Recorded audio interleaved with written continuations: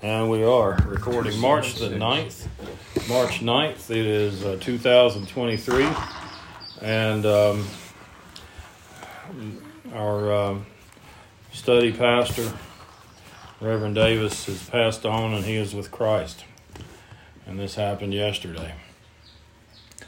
We're praying for Carrie, his wife. I know they were married probably 50 or more years. Probably more than 50 years. And the family, the children are up here from various places. So she's not by herself. So we'll keep that family in prayer. Dot Ayers, our neighbor from 2 doors down, she has developed congestive heart failure, and they have her on hospice. Christian talked to her yesterday, and she was in good spirits. But she said she was just praying that the Lord would take her on. She's 94. And she talked about how much she loved Thursdays for bringing food down there from a study here. So. Does she have any family with her? Oh, yeah. She's got $2, a couple of daughters and a son, and so she's got people around. She's at her daughter's house. It's not cats, it's chirping chickens. We hatched out some baby chicks, and I'm sure everybody on the podcast hears that. And anyway, Marco's salvation for his son. The residents of East Palestine, Ohio, for truth to be found out. Marta and Charles from Sebring. Thassie and Linda and John and Ruby. Our friends Larry and Sheila. Pray for Paula to overcome pain in her back and sciatica. Bella for addiction, victory over it. Janice. And for Mimi. Our children, our grandchildren. Chuck Knipp. Bob's children for salvation, other family members for the same thing. Praying for someone to get a speedy recovery. Bud. Okay. Folks in Europe, our politicians, for the truth to come out. January 6th video has got a whole lot of them all up in arms. Mitch McConnell and Pelosi and Schumer. And equal number of Republicans as Democrats. So what does that tell you? There's no difference when it comes to the deep state, right? Praying for Ted. Again for Bud, who was hurt, so fast recovery. Eric, Rex, Ted, unsafe family members. America.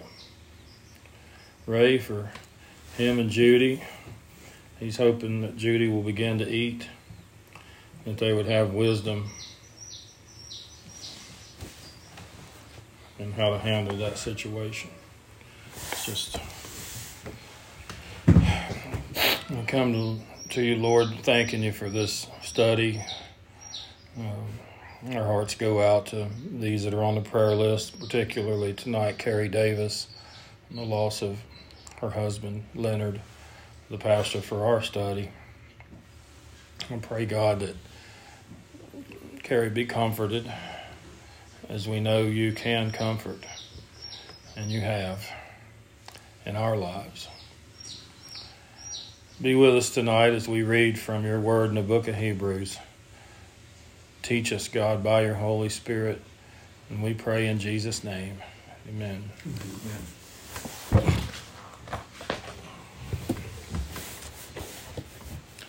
I'm in the NIV here. I wanted to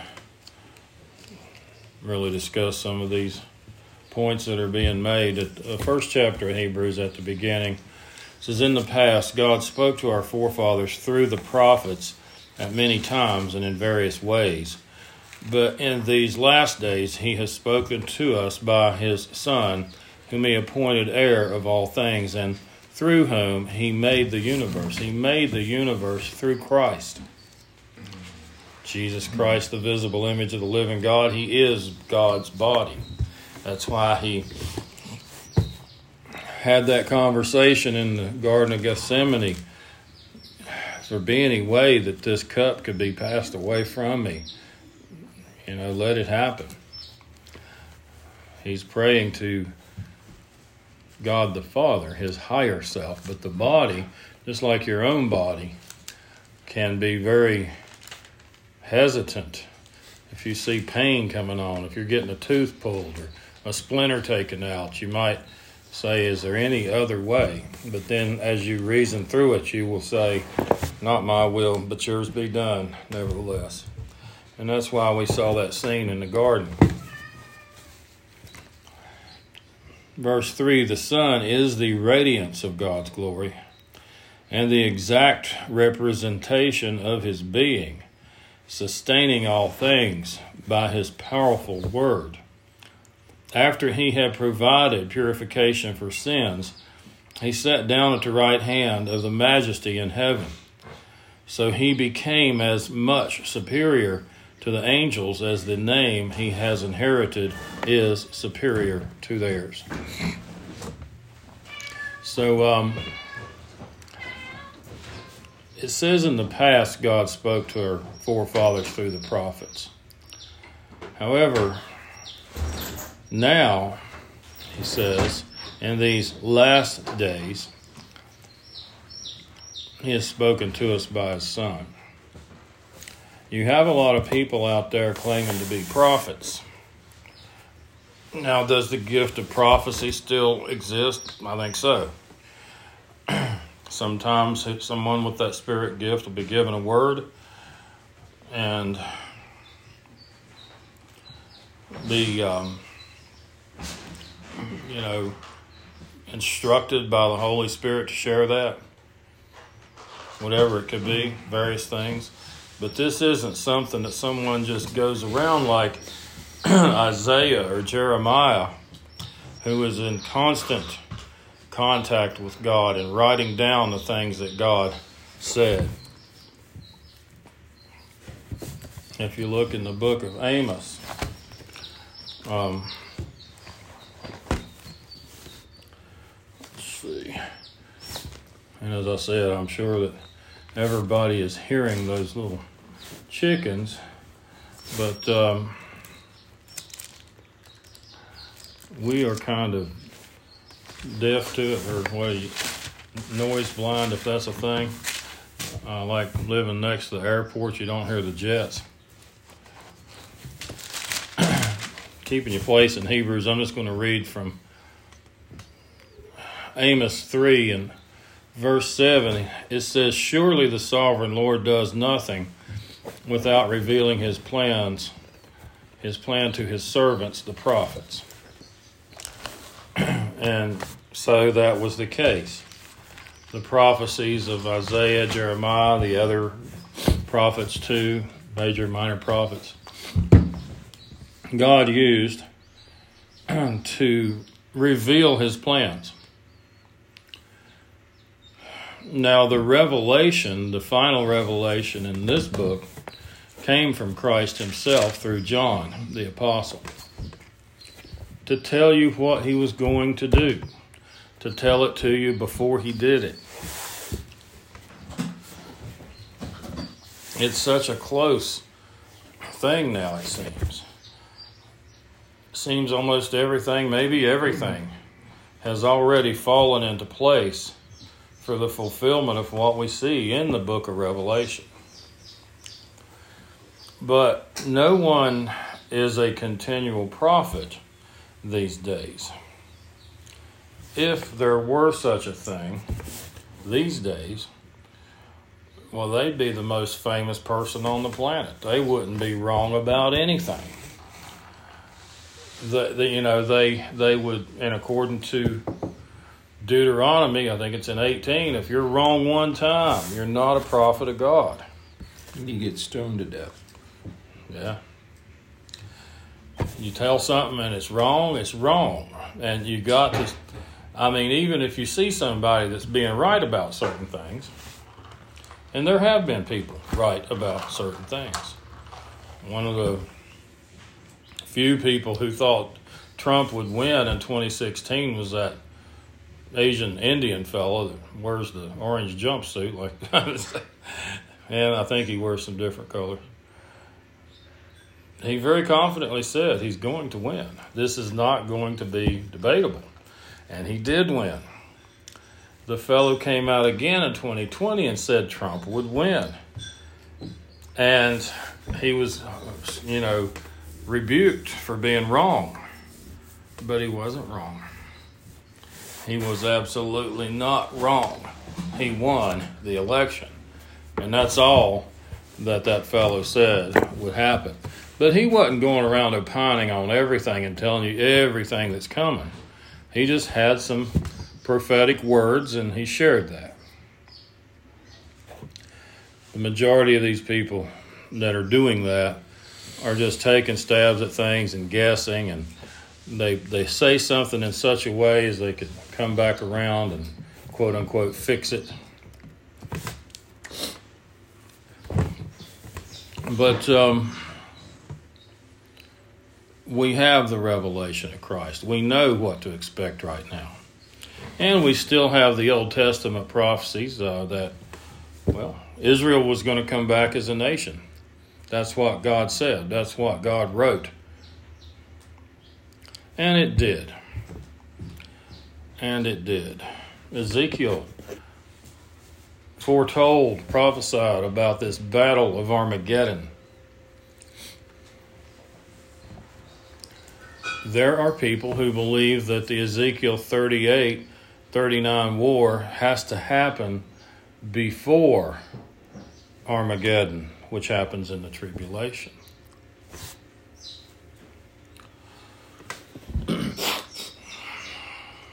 The return of Christ to dwell here on earth in Jerusalem happens at the end of those 7 years, that tribulation. So if that's where we're going to go, and we got decades, maybe centuries, before all of the pieces that happen with that Ezekiel war fall into place, and it's played out, and the 7 years that it says they're going to be cleaning up the mess is played out. And then somehow we putter along until such time as once again we're in a massive war. Zechariah talked about what was going to happen in this war. Look at Zechariah chapter 14. God's servants, the prophets.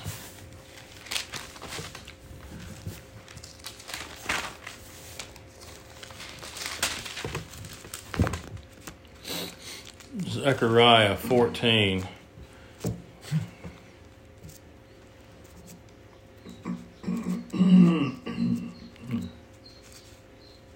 Verse 12, this is the plague with which the Lord will strike all the nations that fought against Jerusalem. Their flesh will rot while they are still standing on their feet. Their eyes will rot in their sockets, and their tongues will rot in their mouths. On that day, men will be stricken by the Lord with great panic. Each man will seize the hand of another, and they will attack each other. Judah too will fight at Jerusalem. The wealth of all the surrounding nations will be collected, great quantities of gold and silver and clothing. A similar plague will strike the horses and mules, the camels and donkeys, and all the animals in those camps. Then the survivors, don't miss that, survivors. Isaiah 66, I put a note. Verse 19 also speaks of survivors. Looks like Isaiah maybe 24 and 6. also does. Then the survivors from all the nations that have attacked Jerusalem will go up year after year to worship the King, the Lord Almighty, and to celebrate the Feast of Tabernacles. If any of the peoples of the earth do not go up to Jerusalem to worship the King, the Lord Almighty, they will have no rain. If the Egyptian people do not go up and take part, they will have no rain. The Lord will bring on them the plague he inflicts on the nations that do not go up to celebrate the Feast of Tabernacles.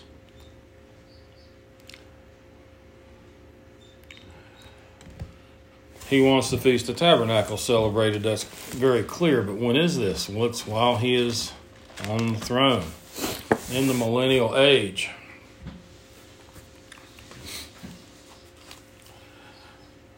The Ezekiel 38-39 war and what we just read about in Zechariah 14, this is all the same war.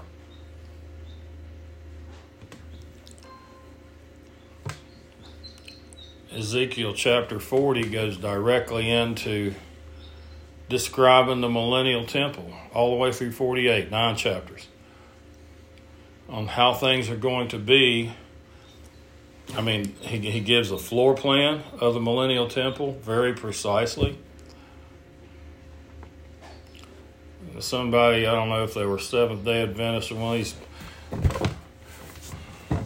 odd denominations, said, well, we know that this temple's not a real temple because there's no space up there where, it would fit.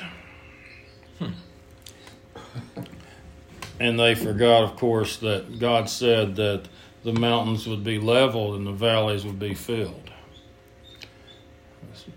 There is space. There will be. There will be.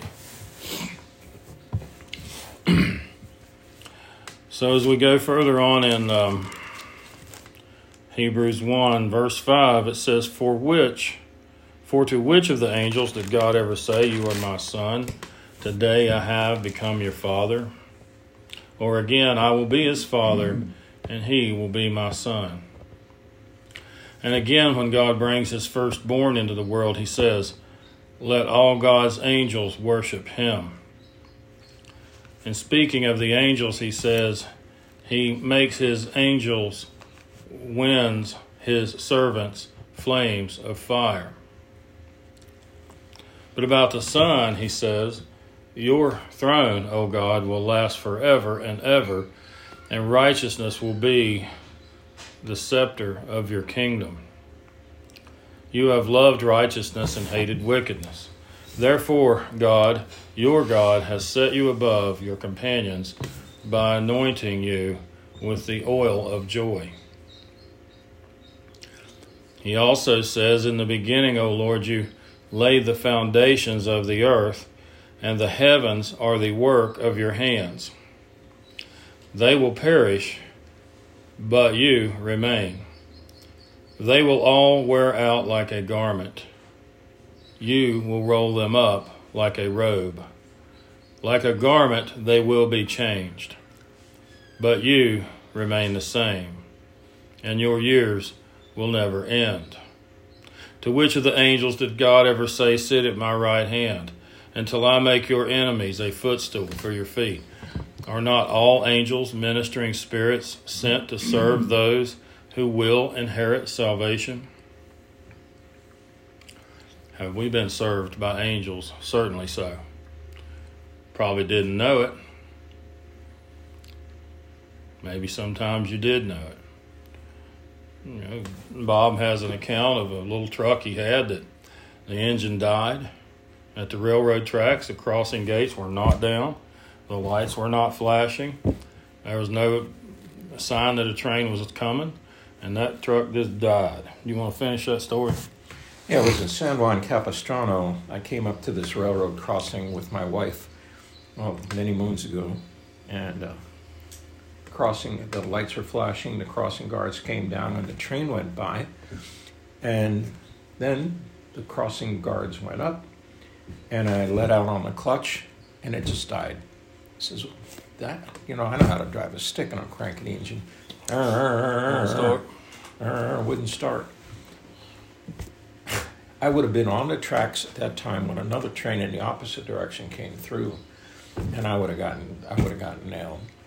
You wouldn't have survived. Yeah, the guardrails came down again as that train was passing through, and then when that train went by, it went up, my truck started again, and nothing like that ever happened again. Yeah, I mean, that's just an example, I would say, of angelic protection. I was pondering that thought the other day, that when I finally kick off, I think my guardian angel's going to tell God I want someone with a less of a challenge, because I've gotten in trouble so many times. Either that or need a raise. Yeah. Well, they I think they delight in serving the Lord by ministering and serving to those who will inherit salvation. I think they want to do it. And we should all want to serve the Lord in whatever ways that we can. This book of Hebrews is very much about who Jesus Christ is. A lot of the Jewish people had a whole lot of trouble believing, and still do have a lot of trouble believing that Jesus Christ is the Messiah. They're looking for someone else. Many of them will fall for the Antichrist. Satan's 1/3. Yeah.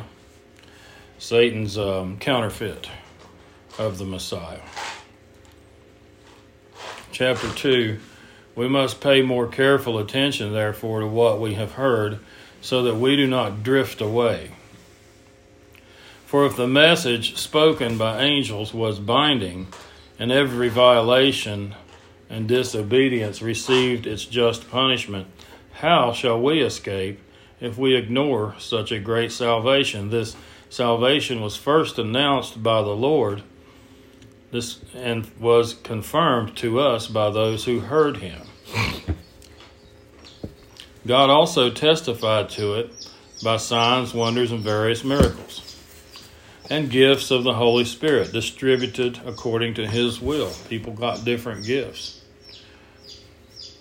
That verse 3 leads many to say that maybe this wasn't the Apostle Paul who penned these words, because whoever this author is says this salvation which was first announced by the Lord was confirmed to us by those who heard him. Would Paul put that way when Paul actually heard God himself and spoke to the Lord Jesus Christ himself? It doesn't matter, but that's one of the reasons. And I don't really have an opinion. I don't think it matters.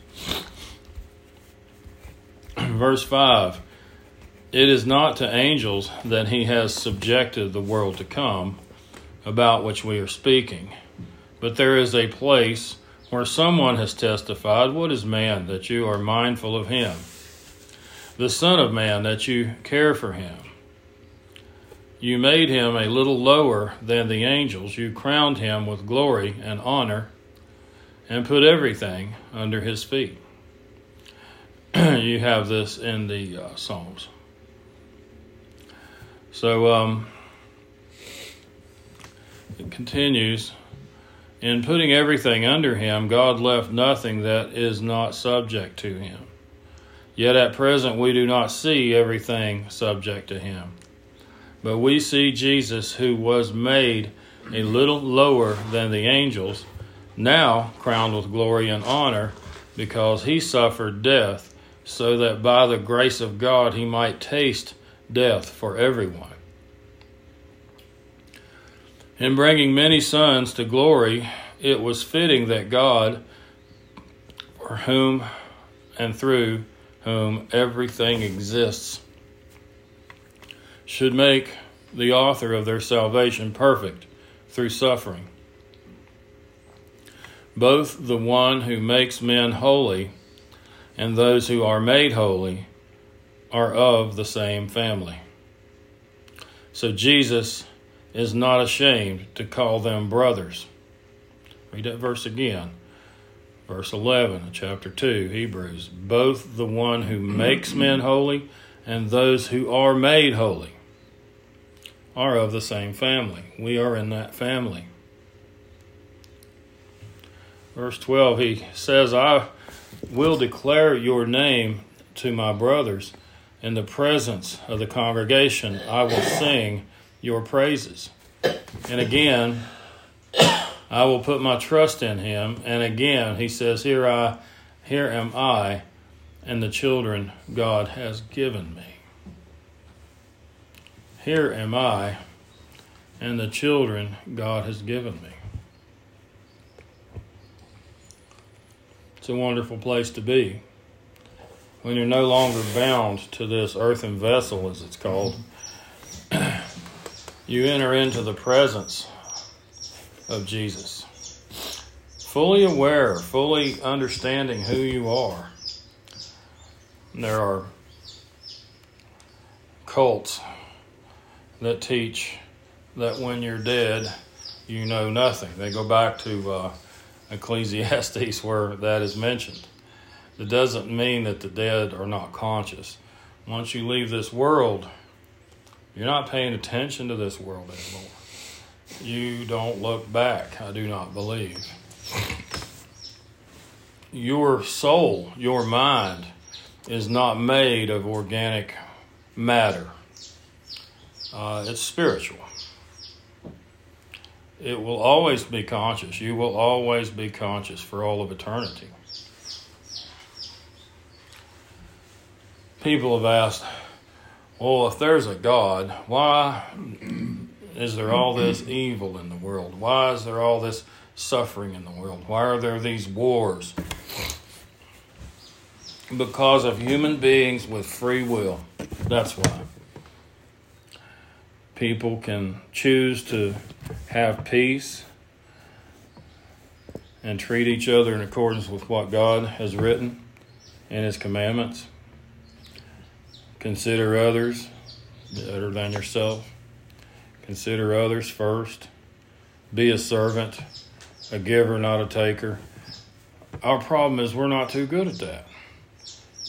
We always get around to doing the wrong thing. We are also subject to the demons.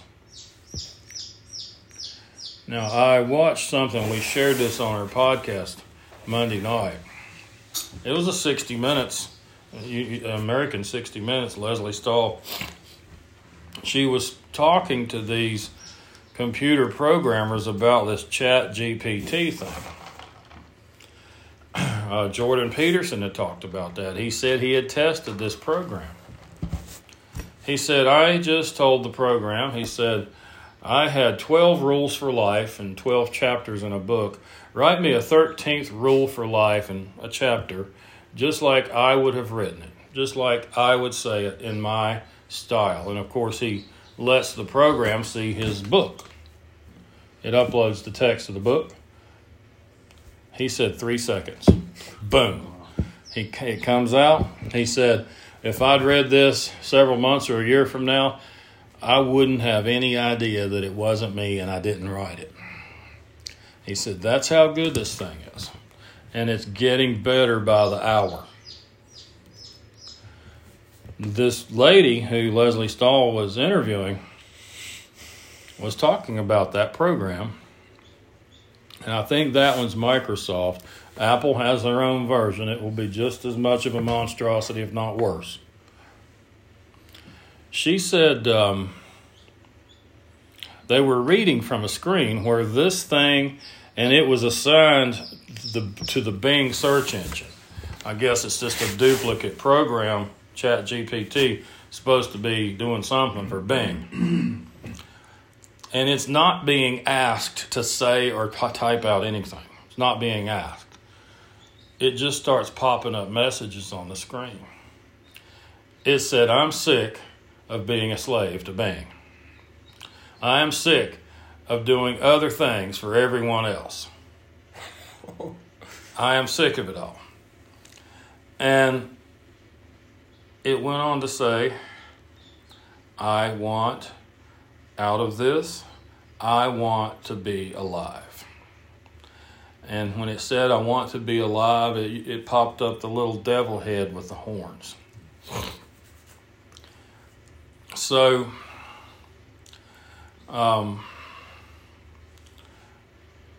that was strange enough. But then when the lady, the programmer, one of the programming team, was questioned about, does this seem normal? She said, no. She said, not really. She said, it seems to be doing a whole lot better. We know what we put into it. We know how we programmed it. It seems to be doing a whole lot better than we expected. And Leslie Stahl said, or worse. And the lady agreed, yes, or worse. So what is this thing? I need to send a text right quick, because that's the guy that's supposed to be making our trophies, and he just tried to call me.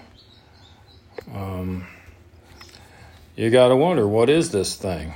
Let me send him a text.